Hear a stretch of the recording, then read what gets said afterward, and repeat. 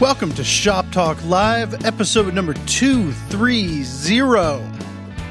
This week, I am joined by editor, creative director Mike Pekovich, and associate editor Anissa Kopsalis. We've got a bunch of really good questions from the listeners for you guys today, and we have a really interesting conversation about what we feel helped us take that leap from beginner woodworker to intermediate woodworker. Interesting answers from Anissa and Mike. I want to let everyone know about a new series that we're starting to publish. It's going to be trickling out a little bit slower than we're used to on finewoodworking.com because of COVID. We are doing a series with Tom McLaughlin, making a shaker dresser from design to finish. It's not going to be showing every single step of the process like we have in the past. Instead, we're going to be focusing in on individual elements along the process. And the rest of it will be covered in an article in Fine Woodworking magazine. It's a new thing for us. We're really excited about it. The first episode is out right now if you head to finewoodworking.com, or I'll post a link in the show notes below. Tom's great, and the project's great, and we're having a lot of fun with it. So, check it out. All right, on with the show after a word from our sponsors.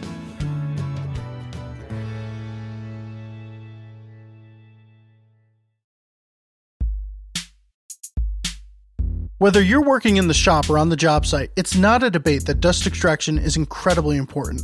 That's why Festool USA has continued to innovate ways to deliver top-tier dust extraction solutions, as best seen in Festool's new CT48 AC. This machine is designed to capture high volumes of dust and keep the job progressing with its 12.7 gallon capacity and continue operating at its peak efficiency with its automatic cleaning mechanism. The versatile CT48 AC syncs with Festool tools via Bluetooth for seamless operation and is also OSHA Table 1 compliant for materials containing silica dust, and it is well suited for a diverse set of job site tasks while limiting downtime for emptying filter bags due to its large capacity. Backed by the company's 3-year wear and tear warranty, the CT48 AC is built for the toughest demands. For information, visit festoolusa.com/fall2020. Not much going on this holiday season? Join Fine Woodworking Unlimited. With more than 40 years of content, we promise to sharpen your skills and keep you entertained through the holidays and beyond. We have a lot of questions from people named Kyle this episode, and I went back and I checked, and they are, well, one Kyle snuck 2 questions into his question. But then there's another Kyle. Believe it or not, we have 2 Kyles. Out of 20,000 people, there's 2 people named Kyle. So I wanted to start off with a little open conversation that is inspired by part of Kyle 1's question. And this is vague, but in your early years, what leveled you up from beginner to intermediate in confidence level and or ability? Talk about a vast question. What's the thing? And one reason why I wanted to cover this is a lot of woodworkers, we do surveys, we do all of that stuff. People identify themselves as a beginner woodworker or an intermediate woodworker. What is the intermediate woodworker? What was that turning point for you, Anissa? Oh, chuck it right onto me. I'm still a beginner. I don't know. That's not true. No, I do know. I do know that when I went out to the Krenov school, making like heaps and heaps of mistakes in front of people, and then while it was humiliating and like mortifying and really daunting, but then fixing those mistakes in front of all those people and making something really pretty at the end of it, that was pretty helpful in the whole process. But I definitely consider myself a beginner.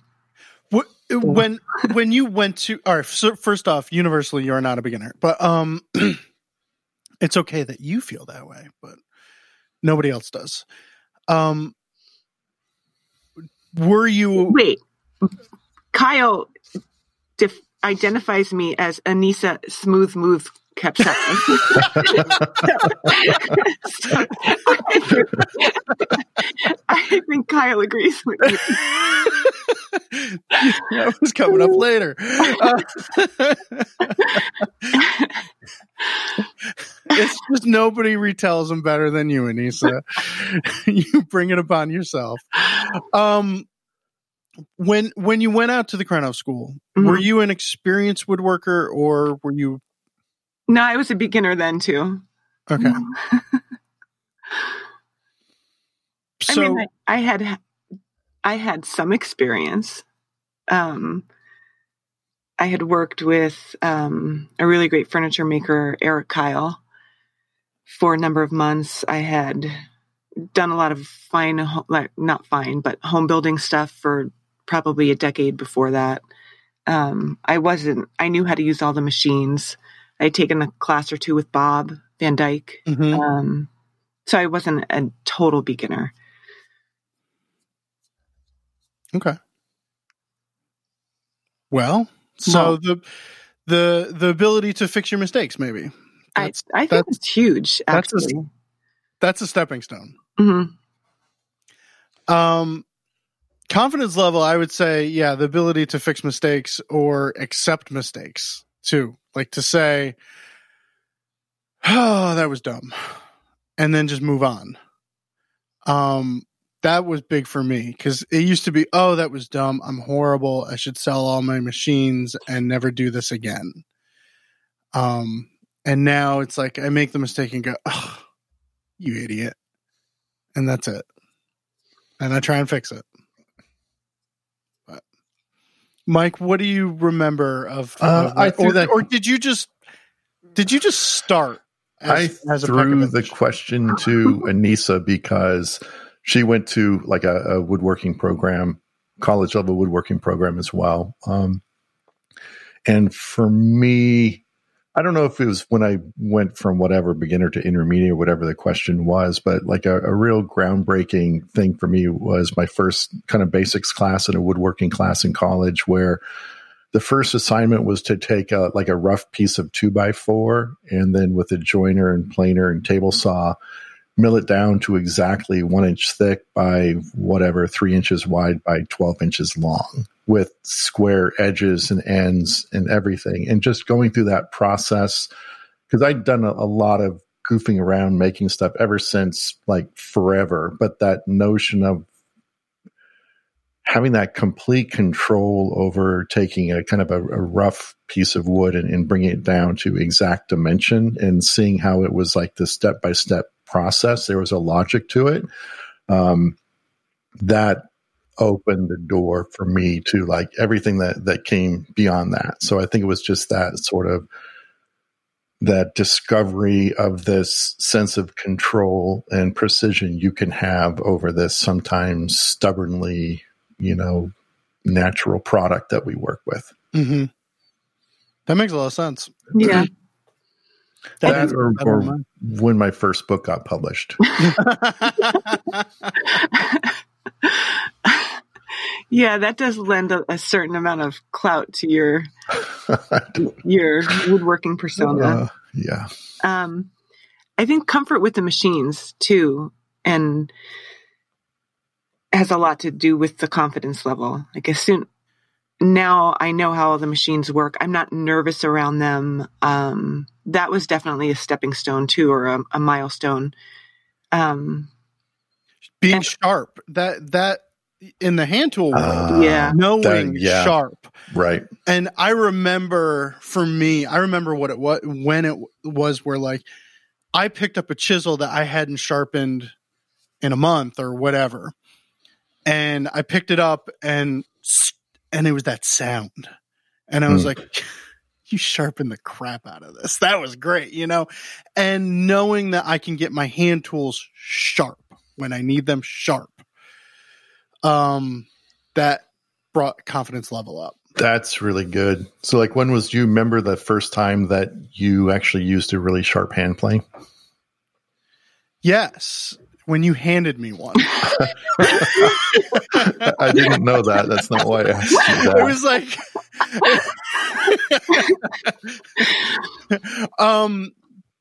no, because there was, and I think when I started working here, I would have considered myself an intermediate.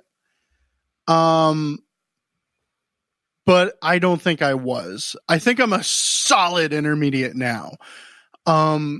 And experts are the people that I point cameras at.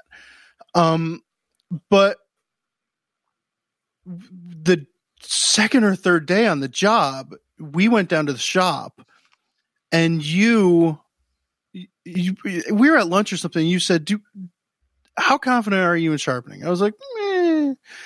And you're like, all right, come on. And we went down and took the number 4 at the shop and ground it, sharpened it. And then you handed me like an extra set of stones, I think, that you had lying around. But you set it up. We got it sharp. You set the plane up, and I took one swipe with it, and it was a light bulb moment where it was, oh, this is the goal now. But it took me a while until I could get there myself. Right. But I didn't have that high water mark. Yeah, you knew what to shoot for. I think that's probably the hardest thing to achieve if you're just trying to do this on your own. Yeah. So you go through all the steps, and then you still not sure if that's exactly what that recipe should taste like. Yeah. You've been to a restaurant where it tastes correct. It's hard to know what to shoot for. Yeah. That was my College of the Redwoods connection. When I first came to the magazine, one of my first travel photo shoots is I went out with, at that time, our director of photography to College of the Redwoods to photograph James Krenov for the cover. And the article was David Welter making a wooden hand plane. And then there's a little side piece on James Krenov waxing poetic about the hand plane being the violin of woodworking tools or something like that. But it was working with David Welter, who handed me the hand plane, from the photo shoot, and I took a shaving, and it was just like, of course, it didn't occur to me that the magic of the hand plane was that it was just sharp. I just assumed it was like, a Krenov style wooden hand plane is like the greatest tool in the world. And it sort of took a little while after that before I equated the fact that it was just really sharp. I mean, it was still a nice plane, but that got me started on that.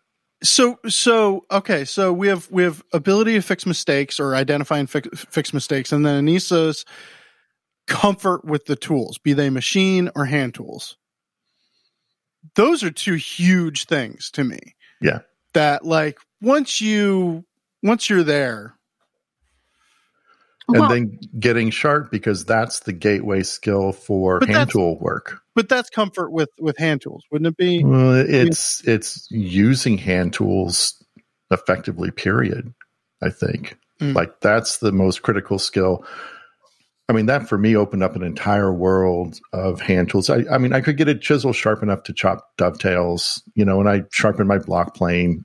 I mean, this was like for years since college before I came to find woodworking, where I was, power tools. So I knew how to cut dovetails, and I did a lot of sanding. I used a scraper that was never really sharp, and I used a block plane that I sharpened once every 6 months or something. And that was just normal. You could still do really good work, but getting sharp all of a sudden opened up a completely different world. So I think that was a different stage as well. Anissa, you have anything else? Mike, you mentioned you kind of just stepped into like the kitchen metaphor for a second. And that's kind of, I was thinking something similar, to me, a really good cook is somebody who can walk into a kitchen without a recipe, look at what's there and create something that's pretty magical and tasty and it looks effortless, and take that skill set into the woodworking shop. And that's a little bit like, you can walk into the wood shop and an idea can pop in your head, and you can use the machines that are there, and you can use the wood that you have, and you can create this like magical thing. And it's not super stressful. It's fun. It's enjoyable. It's, that I feel like that's where I am not in the kitchen, but in the wood shop. Like if an idea pops into my head, I can just go in there and make it happen. I'm not stressing out about how I'm going to make it happen. I know that there's a way I can make it happen, and then I just make it happen. So or for me, that same thing is saying, okay, I need to make a mortise, and not having one way to make a mortise. Which is, do I want to take it to the drill press? Oh, there's something, the drill press has got stuff piled on it. Let me just pull out a router bushing, and, like having more than one method for each thing you need to do. Right. So that you can, if something's off on a machine or whatever, if you don't want to sharpen that chisel, you go somewhere else. Yeah. And that's, I guess that comes back to confidence as well. So. Yeah, it's like if you're first starting out and you don't really know the quote unquote correct way to do something or build something, the sky's the limit in terms of like the construction solutions you come up with. Like, it's like, wow, how did you even think of that? It's just because, but then it's sort of the next step is like, well, if you learn sort of like the correct way to make a table with 4 aprons and 4 legs, then once you know the correct way, you can get inadvertently locked into a really, really narrow path of woodworking. Like you said, Ben, if you know one way to cut a mortise or one way to make a table, then all of a sudden your design options get super narrow until you build more and try new things and try different variations. And then all of a sudden your palette expands again, but this time with more control over what you're doing as opposed to just firing scattershot, not knowing what you're doing, to getting proficient in a really narrow way, then to broadening your proficiency to where it becomes creative and intuitive again. So it's kind of this full circle. Yikes. That pretty much nailed it, right? Yeah. Right on. Well, okay, so I'm going to read the rest of Kyle's question because sometimes people make it easy and write the promo copy for us. So that pretty much covered Kyle number 1. But good morning, Ben the Uke Strano, the boss.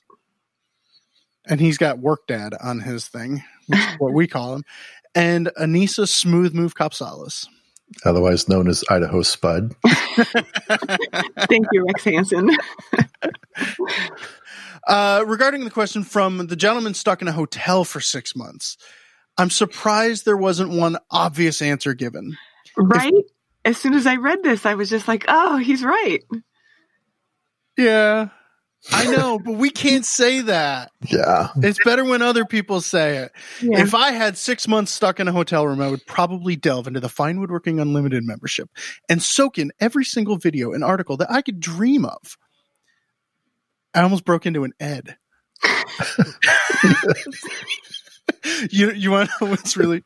My kid has like some book membership and they can read you the books, and one of the narrators or one of the book readers sounds exactly like Ed Pernick. And I'll be like in the other room and be like, is he listening to old shop talk? Even my kid likes the Ed years. Back to Kyle. It's quiet, it hones the craft, and I could hear other people's voices if it got too quiet.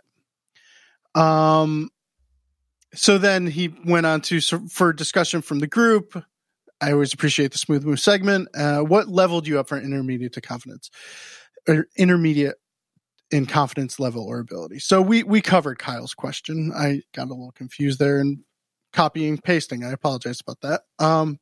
So yeah, I'd say we thoroughly went over that. Now from Kyle number 2. I like this one a lot. Me too. I'm super excited about this. We actually have a really good set of questions today. I was excited about this podcast. From Kyle number 2. I've been wanting to experiment with bending wood for a while now. I've noticed that there seems to be 2 main approaches to doing this: steam bending and hot pipe bending. I can't seem to find information that compares the 2 methods, though. Are there scenarios where one method is better suited?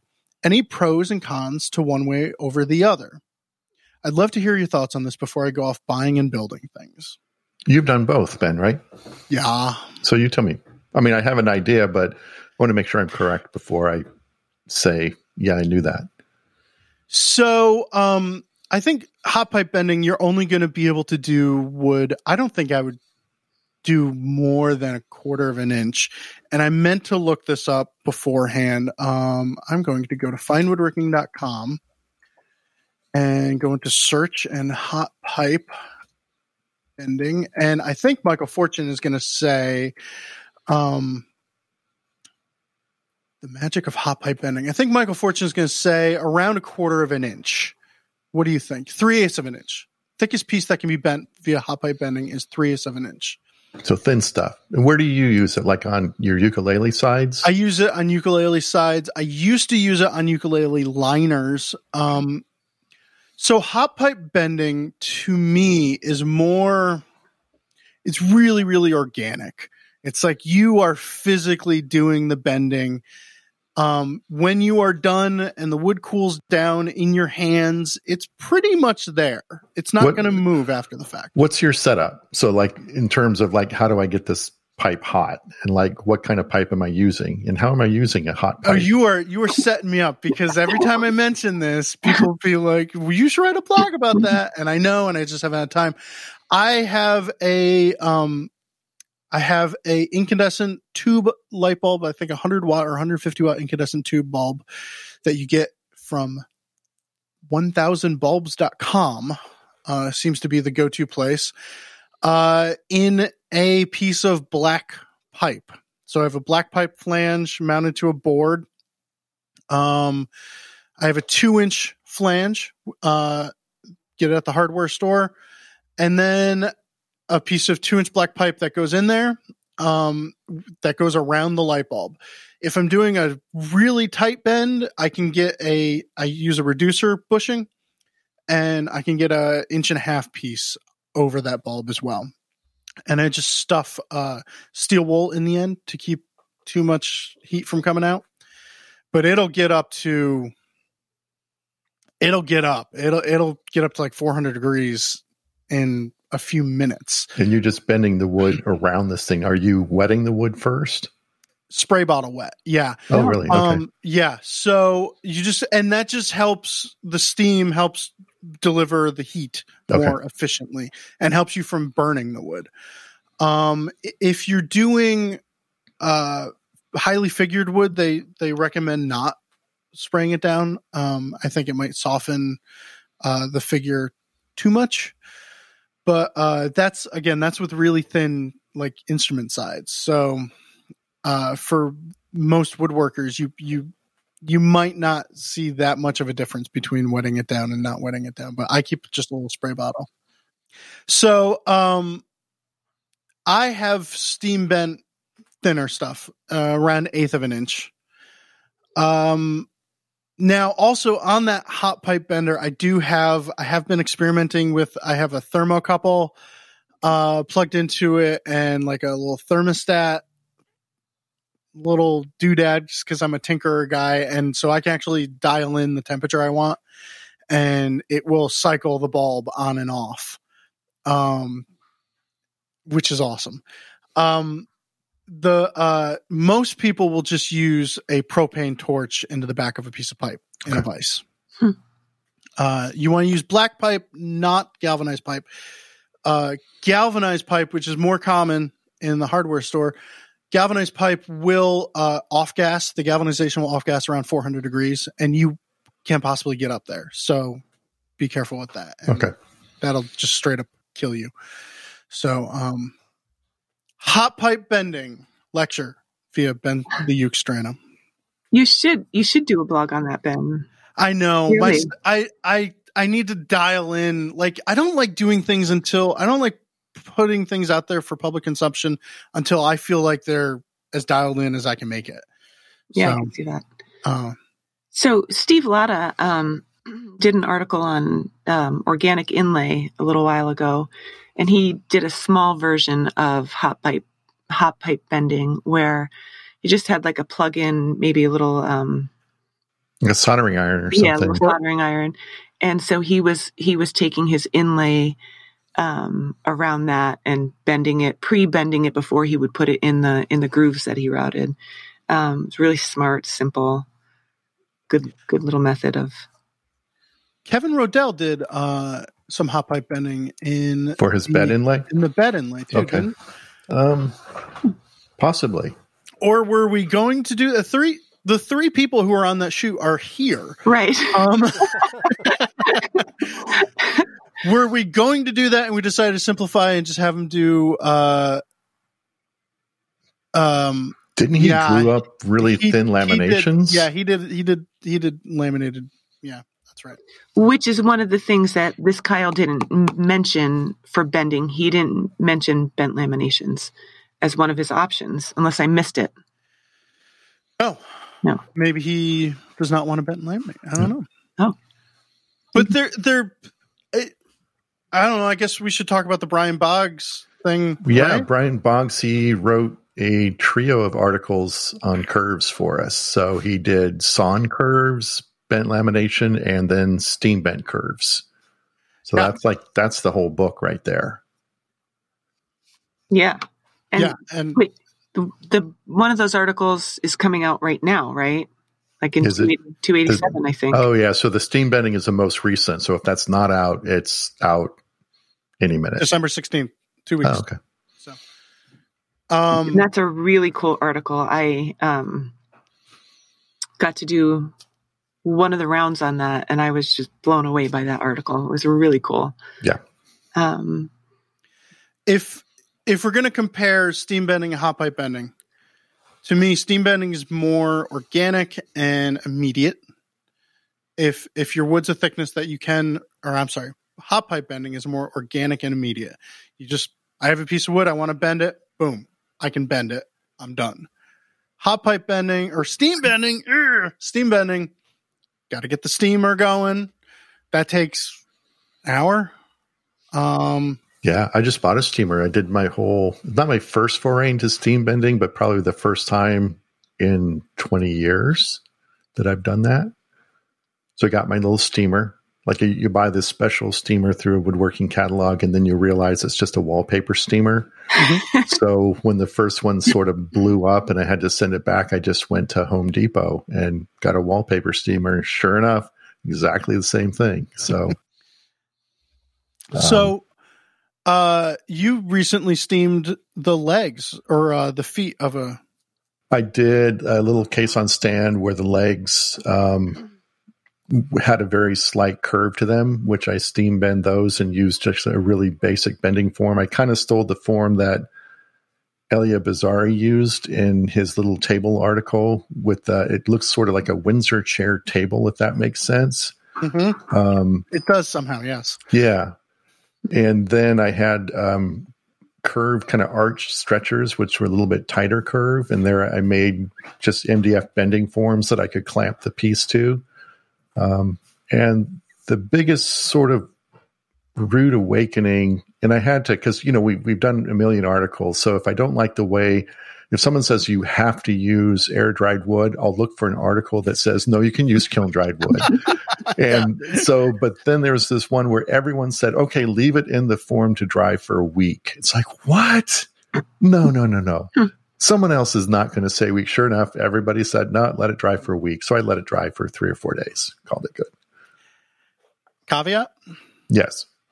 If you have a kiln, stick it in the kiln. So I made my kiln big enough that I could put the whole form in. And there's a thing that I do with ukulele liners where I actually steam them. I hot pipe bend them and I glue them up. I do a bent lamination. But if you steam bend something and your form and everything can fit in your kiln, oh my goodness. After a couple hours at like 140 degrees or the night at 140 degrees, You pull that thing out and there is no movement. There is nothing. And I know that David DeYard, he has an area in his shop, like behind a stairway or something, that he'll stick a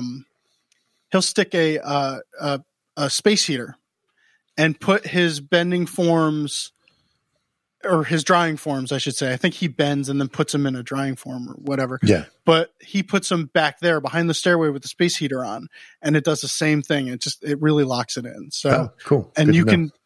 you can do it in a day then. Okay. Yeah. Right on. That we need to write that as an article so I can just look at that and justify my not waiting for a whole week next time. Get on it, David. So, and I mean, we're doing really well with promotion right now. So we had Kyle One's awesome read, and we just like talked up about like 7 articles in a 15-minute time span, but there's more. There's more. So I have a couple oldies to throw in there, but I also have some more recent stuff.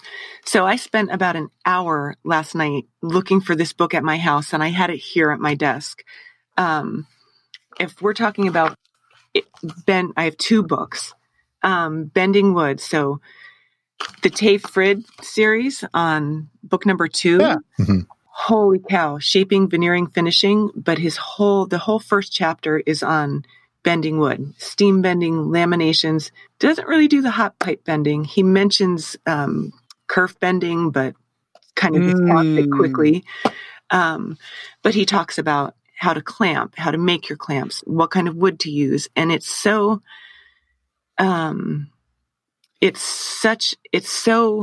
simply written, and the language is just, you could tell he was a teacher. It's just straight to the point. It's not confusing in any way, so that's not the one that I was looking for.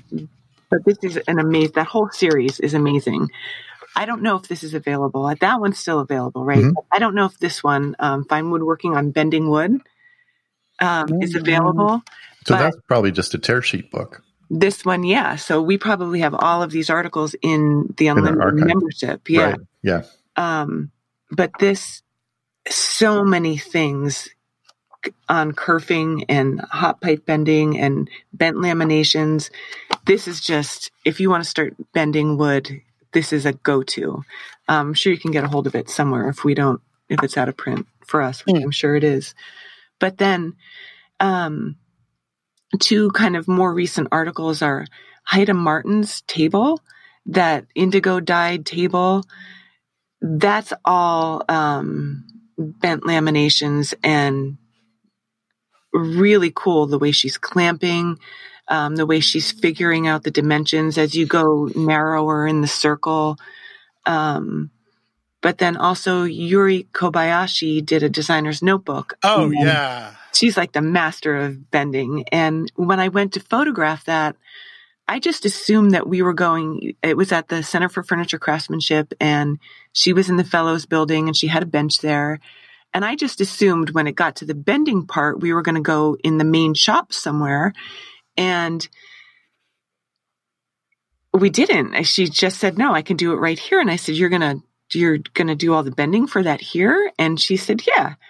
And I was looking for this massive steam box, and she had this little Erlex steam box thing. I'll send you some photos, Ben, or some links or something. And then she just had poly tubing right there. It was so fast and so simple to get this thing set up. And she just shoved the strips of wood in there and did it right at her bench. And like within minutes, it was amazingly simple and very cool.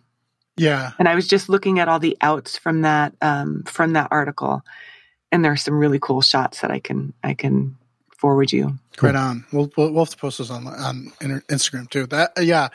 Yuri's work. Oh my goodness. Yeah. And this might come back a little bit to the first question, Kyle One's question. For me, part of like that whole progression as a woodworker was when I stopped thinking rectilinearly. You know what I'm saying? And started thinking, oh, this needs to be bent or this needs to be curved. So when you become comfortable with shaping wood outside of straight lines off of a table saw. Who said a straight board is a wasted opportunity? Was that Hank Gilpin? No, it was oh God. Another RISD guy. Jerry Oscar. Jerry, okay. Oh, Hank said like every curve is going to cost you in terms of commission work. That's pretty good. That guy. All right. So, tell you what, let's take a break. And when we come back, we'll cover, I've got a smooth move. I do too. Ooh. Yeah. All right. Here's a fan favorite, Gary Rogowski from the Northwest Woodworking Studio, here to tell you about their new online mastery program. Thanks, Ben. The Online Mastery Program is a new distance learning version of our mastery classes that have run now for 20 years. We train folks in both design and furniture making techniques using a full kit of tools from hand to power tools. Our goal is to teach people how to make great furniture. Over our 2 years together, people will design and build 11 pieces. Students work from their own shops, meeting online with me for 3 trimesters each year with weekly lectures, videos, and discussions. Our first online group started in the fall, and it's been great.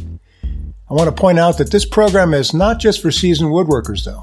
We take on all levels but true beginners, anyone with a desire to deepen their understanding of the craft and who commit to building a lot of great work.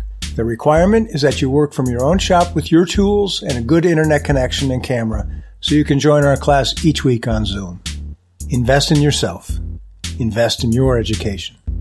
If you love this podcast, you'll love Fine Woodworking Unlimited. Access more than 40 years of articles, how-to videos, and project plans designed to take your craft to the next level. Check it out. All right, so moving on to segments. We've got 2 smooth moves and a...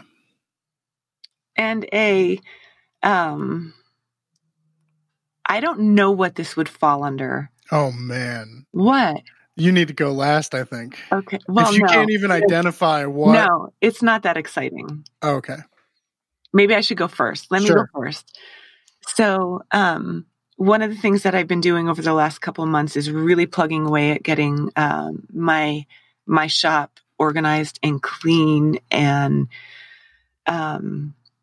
so the footprint of my shop is 20 by 24. And I couldn't go out beyond that. So when we were building, I bumped up a second floor. It seemed cost effective. And so this has nothing to do with the segment, but so my whole shop, the first floor, the second floor, it's all a huge mess, for multiple reasons. And I'm really getting on top of it now. But so I have this Laguna bench that I got from, Laguna was selling off at one point years and years ago, probably 15 years ago. And I got a good deal on it. So I took it despite the fact that it had a trough. I don't like the trough. I guess that's a whole nother conversation, trough or no trough. But I finally decided that, based on something that I saw David Welter's bench, he made these beautiful little redwood boxes that go in his trough. And, so I made something similar to that, and it's these segmented boxes that go, and they have a lid that sits flush with the top of the bench or just a little bit down. Cool. And then I put little not handles, like recessed pulls to pop up the lids, sorry, on these boxes. I feel like so conspicuous in my cube so loudly, and there's nobody even in here.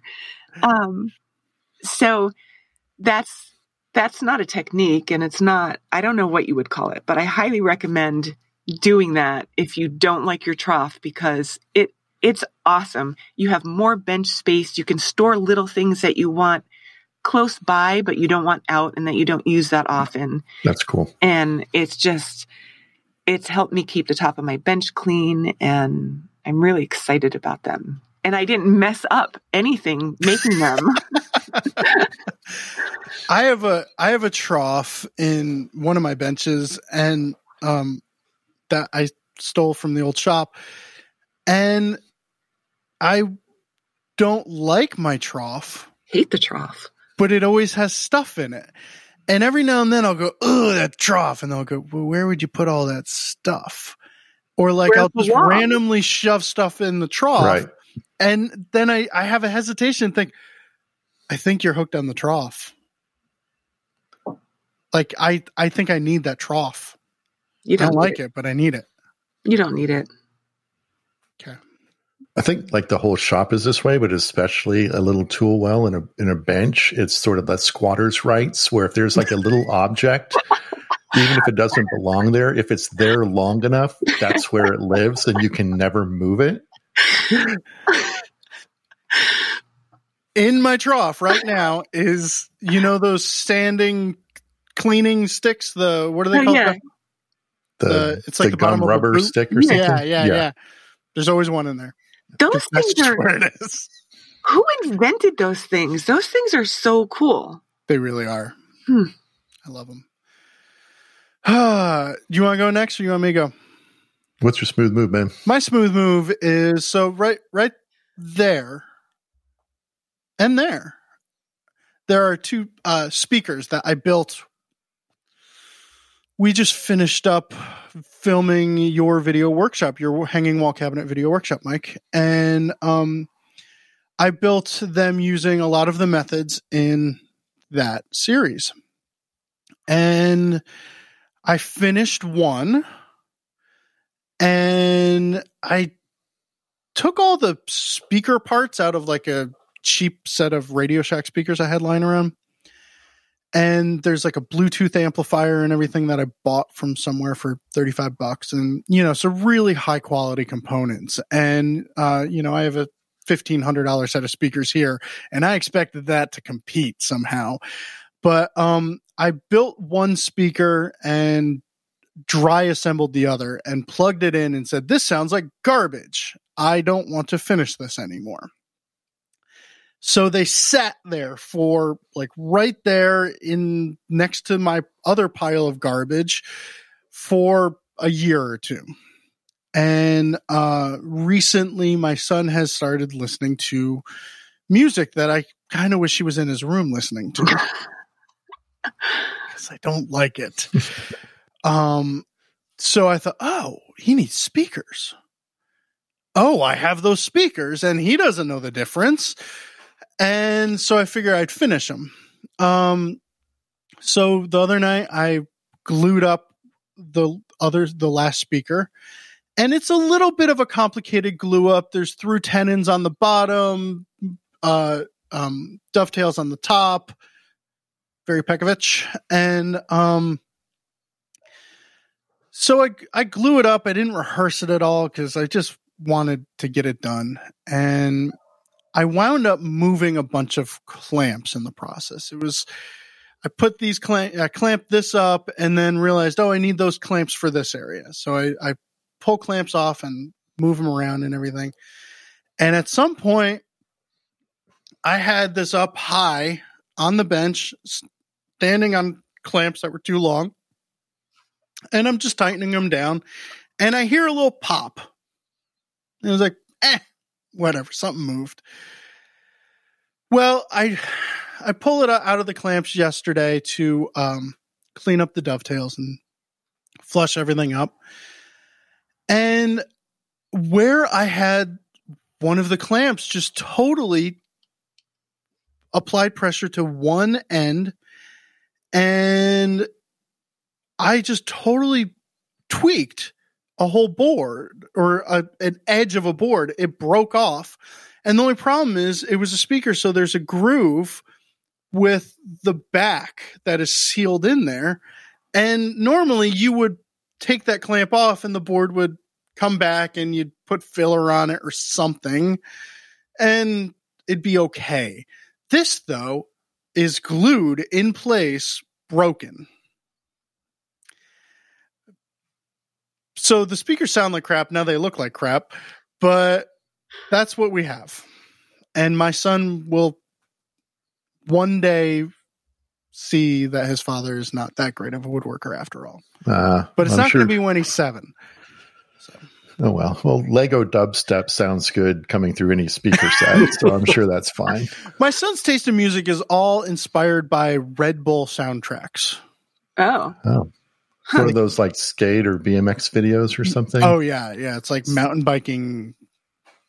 Cool. Yeah. So, what do you got, Mike?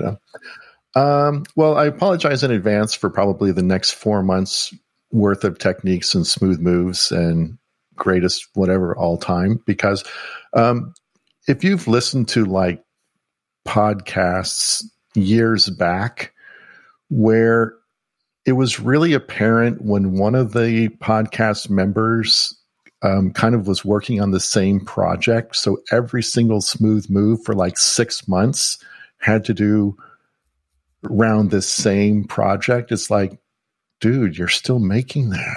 Wow. Not mentioning any names on the air. I'll mention them later. Anyway. I can't pin it down, so. Oh, okay. Maybe it's too obscure. You'll go back.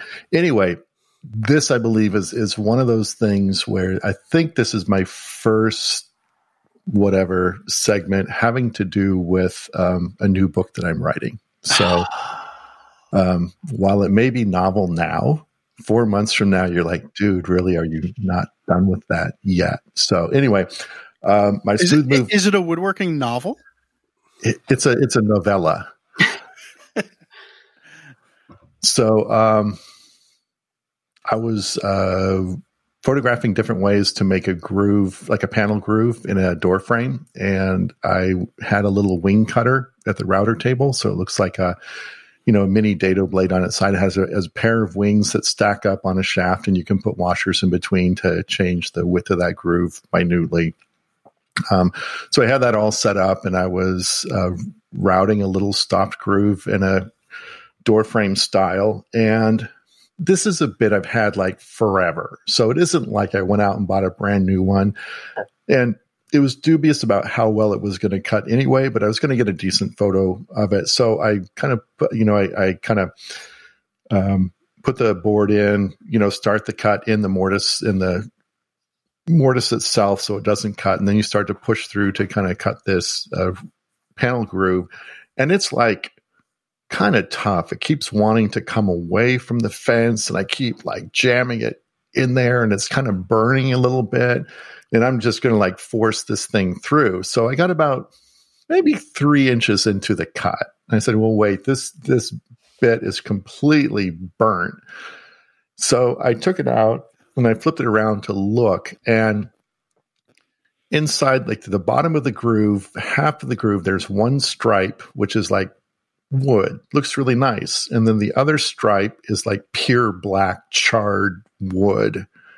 It's like, well, one of these cutters something is wrong with it. So I looked at it, and yeah, one of the cutters was backwards. The proverbial. I was hoping he was going there. I was praying. God. And it just like, but I was just going to man up and just run this through. And it's just like, oh, okay, never mind. So what worked out really well is as I took the little bolt off, the nut off, and I flipped that cutter around, and it worked great. So if that ever happens, just turn it around. But so then I had to go back, and I had to, because there's a lot of steps, a lot of photos about, set the bit height, set the distance between the bit to the fence. And so I kind of had to reshoot everything. But at the same time, I just wanted to leave a shot in somewhere with one of the cutters, obviously backwards, just as an Easter egg, because I knew it was going to bother someone 10 years from now looking through and looking at that. And it would bother you 10 years from now. No, somebody would find it. Yeah, no, I would, I would like that. I mean, if it were a mistake, it would absolutely kill me. But if I did it on purpose, I would just waiting for that call. So anyway, yeah, get those cutters flipped around the right way, and they're going to work a lot better. When I was in college, one of the teachers in the recording department told me that just about any shot in Mix Magazine, which at the time was the magazine, there's always something plugged in the wrong spot on purpose. Oh, that's funny. So, or it'd be like, a guitar cable run into the bell of a saxophone. So it just makes you go, what? Why is that there? So there you go. You could do that. And I did that with my chainsaw the other day. I got a chainsaw blade, or I got all my blades sharpened because I'm processing a bunch of black locust, which kills blades. And after a while, you sharpen them and you just lose the geometry. So you got to bring them in and get them sharpened. And I put new blade or sharpened blade on. I'm sitting there going, it's not doing anything. And it took me about 10 minutes before I realized I had the blade in backwards. Wow. And, yeah. It was probably a really smooth cut. It probably just didn't do anything. It got like an inch into it. And yeah. Oh, I was so glad to hear you did that. Yes. First time, I think. Yeah, right. Although sometimes, when you put the dado blades in, you're putting the chippers in, and you'll look, it's like, oh, and you flip it around. Because they just look so much more aerodynamic when you put them in the wrong way. They're kind of like sweeping backwards instead of like the way it looks that way. That way. Yeah. It's more photogenic. Yeah. All right. So I think we've got time for one more. And this one is not from Kyle. This one is from Greg. I'll be setting up a new shop in the next few months after selling my current house and buying a new one with a better dedicated shop space. Woohoo! If each of you could change one thing about how you set up your shop when you got started, anything from layout to tool purchases, heating and cooling, what would it be and why? And I'm going to throw a caveat on there. We cannot make it bigger. Yeah. Fair? Well, mine is kind of it's not a make it bigger. So you can tell me if this counts, Ben, because I could come up with a couple other things. I would make a bump out for my dust collector so that it wasn't sitting in the shop space. Just something that I can keep it just outside the floor space and then have the ductwork coming in. Wow. What? And that's, I don't think we're going to beat that. Would you have an exterior door? Yeah. I would make it so that it's really easily accessible and quick and easy to get to the container to change it. But it's not a big deal. It's kind of like a bay window. You're just kind of bumping that one section out and plopping your dust collector in there. It just takes up so much space and it would be so much quieter. And it wouldn't have been a big deal to have figured that in. I keep dreaming of, because I don't have much floor space. And if I ever did get a real dust collector, I think I would have to have it in my garage section. But I keep thinking for heating and cooling purposes, not exhausting the climate controlled air just out into the world and losing that. Having the dust collector in my garage, but routing the filter back into, so having the filter vent into my shop. Right. Does that make sense? Yeah. So you're not taking hot air and blowing it outside. Yeah. You're bringing it back in. Yeah. Yeah. That's good. But that bump out, because at the old shop, it was so nice when you changed the dust bag, and it was always a problem because nobody ever changed it. Emptied them. But when you eventually did, and you had like 3 bags, but like all of that extraneous dust did not go back into the shop. That would be the biggest thing about a bump out for me with an external door. I like that idea. That's cool. I think I would, and I thought I did this, but I would put way more outlets in than you think you need. And not just more outlets in than you think you need. Hit absurd levels. Like just stupid amount of outlets, because I mean, I've got them all over the place. I have 2 circuits running along one wall. I have 2 circuits running along another wall and multiple boxes on each, and it's not enough. Yeah, that's probably a good one. I have kind of the same thing, except for me, it's when I originally wired my garage, I had just one 220 drop down from the ceiling, one sort of cord that I could plug into my different machines. When I redid my shop, I put a second 220 outlet on the wall near my bandsaw. And then I still had this single drop from the ceiling that fed my joiner, planer, and table saw. So whenever I need to use one, I've got to go over and unplug one and then plug it into the other. And at first, coming from the fine woodworking shop where everything's always plugged in, why would it not be, into getting into my new shop? And then it's like, oh, I have to go. This is like the most cumbersome thing I've ever done, is having to plug and unplug. Now it's just part of that ritual, and it's okay. And I'm really proud of myself when I anticipate having to use a machine, or you run over to the joiner for a quick thing and then back to the table saw and you realize the joiner is still plugged in, sort of a thing. So it would be nice to not have to do that, but I can't necessarily begrudge that or anything in my shop. So rather than say what I would do different, I would just focus on the few things I actually did right that I think makes it a really livable, workable space in spite of every other shortcoming. And that is well insulated, so it's climate controlled 12 months out of the year. If you can get any way to get higher ceilings in the shop, that made a huge difference. I went when going from 7.5 feet to the bottom of the ceiling joist to 9 feet plus was huge. Tons of light, so high ceiling, well insulated to heat it or cool it economically, and plenty of light. That's I think if you have that, you're in good shape. And then throw in Ben's plenty of plugs. I think you have a good shop. I was hoping you were going to say, tall ceilings, because you really stressed that with me. Cause I think if I had done to the bottom of the, what are those called, Jeff? Collar ties. Collar ties. Thank you, Jeff. God, I wish I could always do that. Yeah, I know. If I would be at about 7.5 feet, and you were like, no, don't do it. Just, I was like, I'd have to vault the ceiling and go around, and you're like, do it. And there were months when at work, you were cool. And at night when I was working on that ceiling, I hated you. Cause it's drywall and then drywall around the collar ties. And then, it was just like, bitch.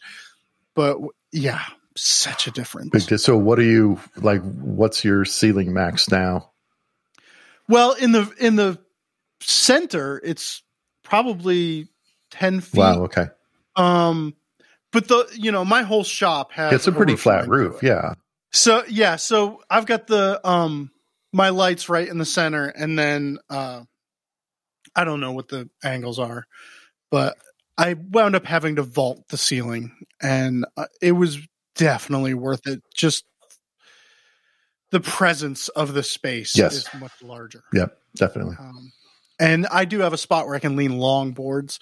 I have to put them in the middle of the shop and lean a long board, a 10 or probably a 10-footer until I break it down. Right. But I'm glad you talked me into that. Cool. And I wish that Anissa had talked me into putting a bump out in for a dust collector. I wish Anissa had talked me into building a shop in my backyard. I wish Anissa talked me into putting a second story on my shop too. So, and Anissa's frozen and just disappeared. She just disappeared. All right. So I think on that note, she's out of here. For the video audience, not an edit, right, Jeff? No. All right.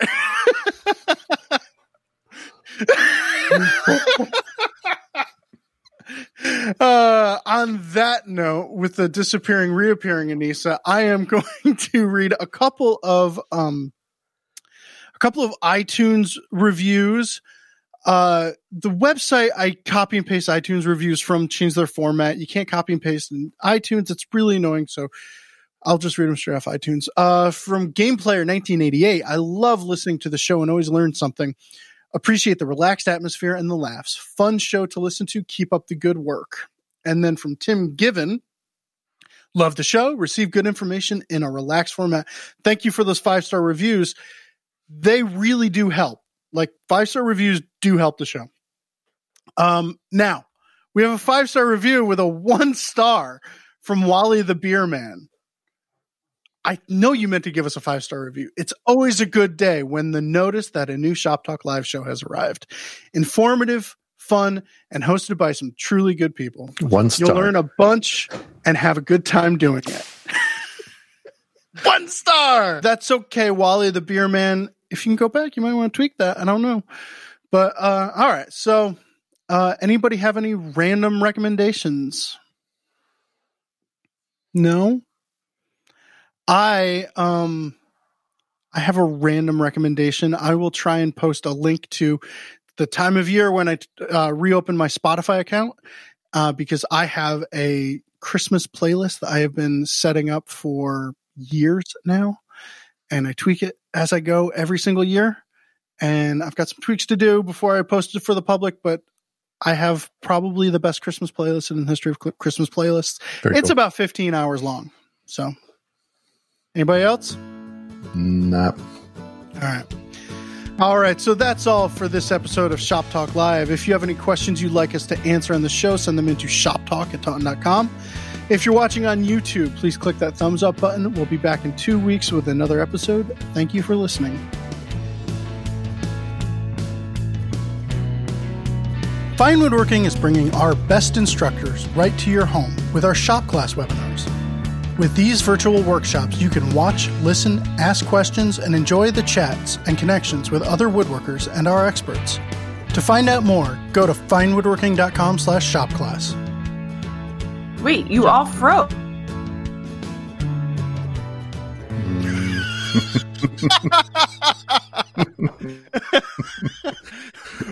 Wait, you all froze. That is so 2020.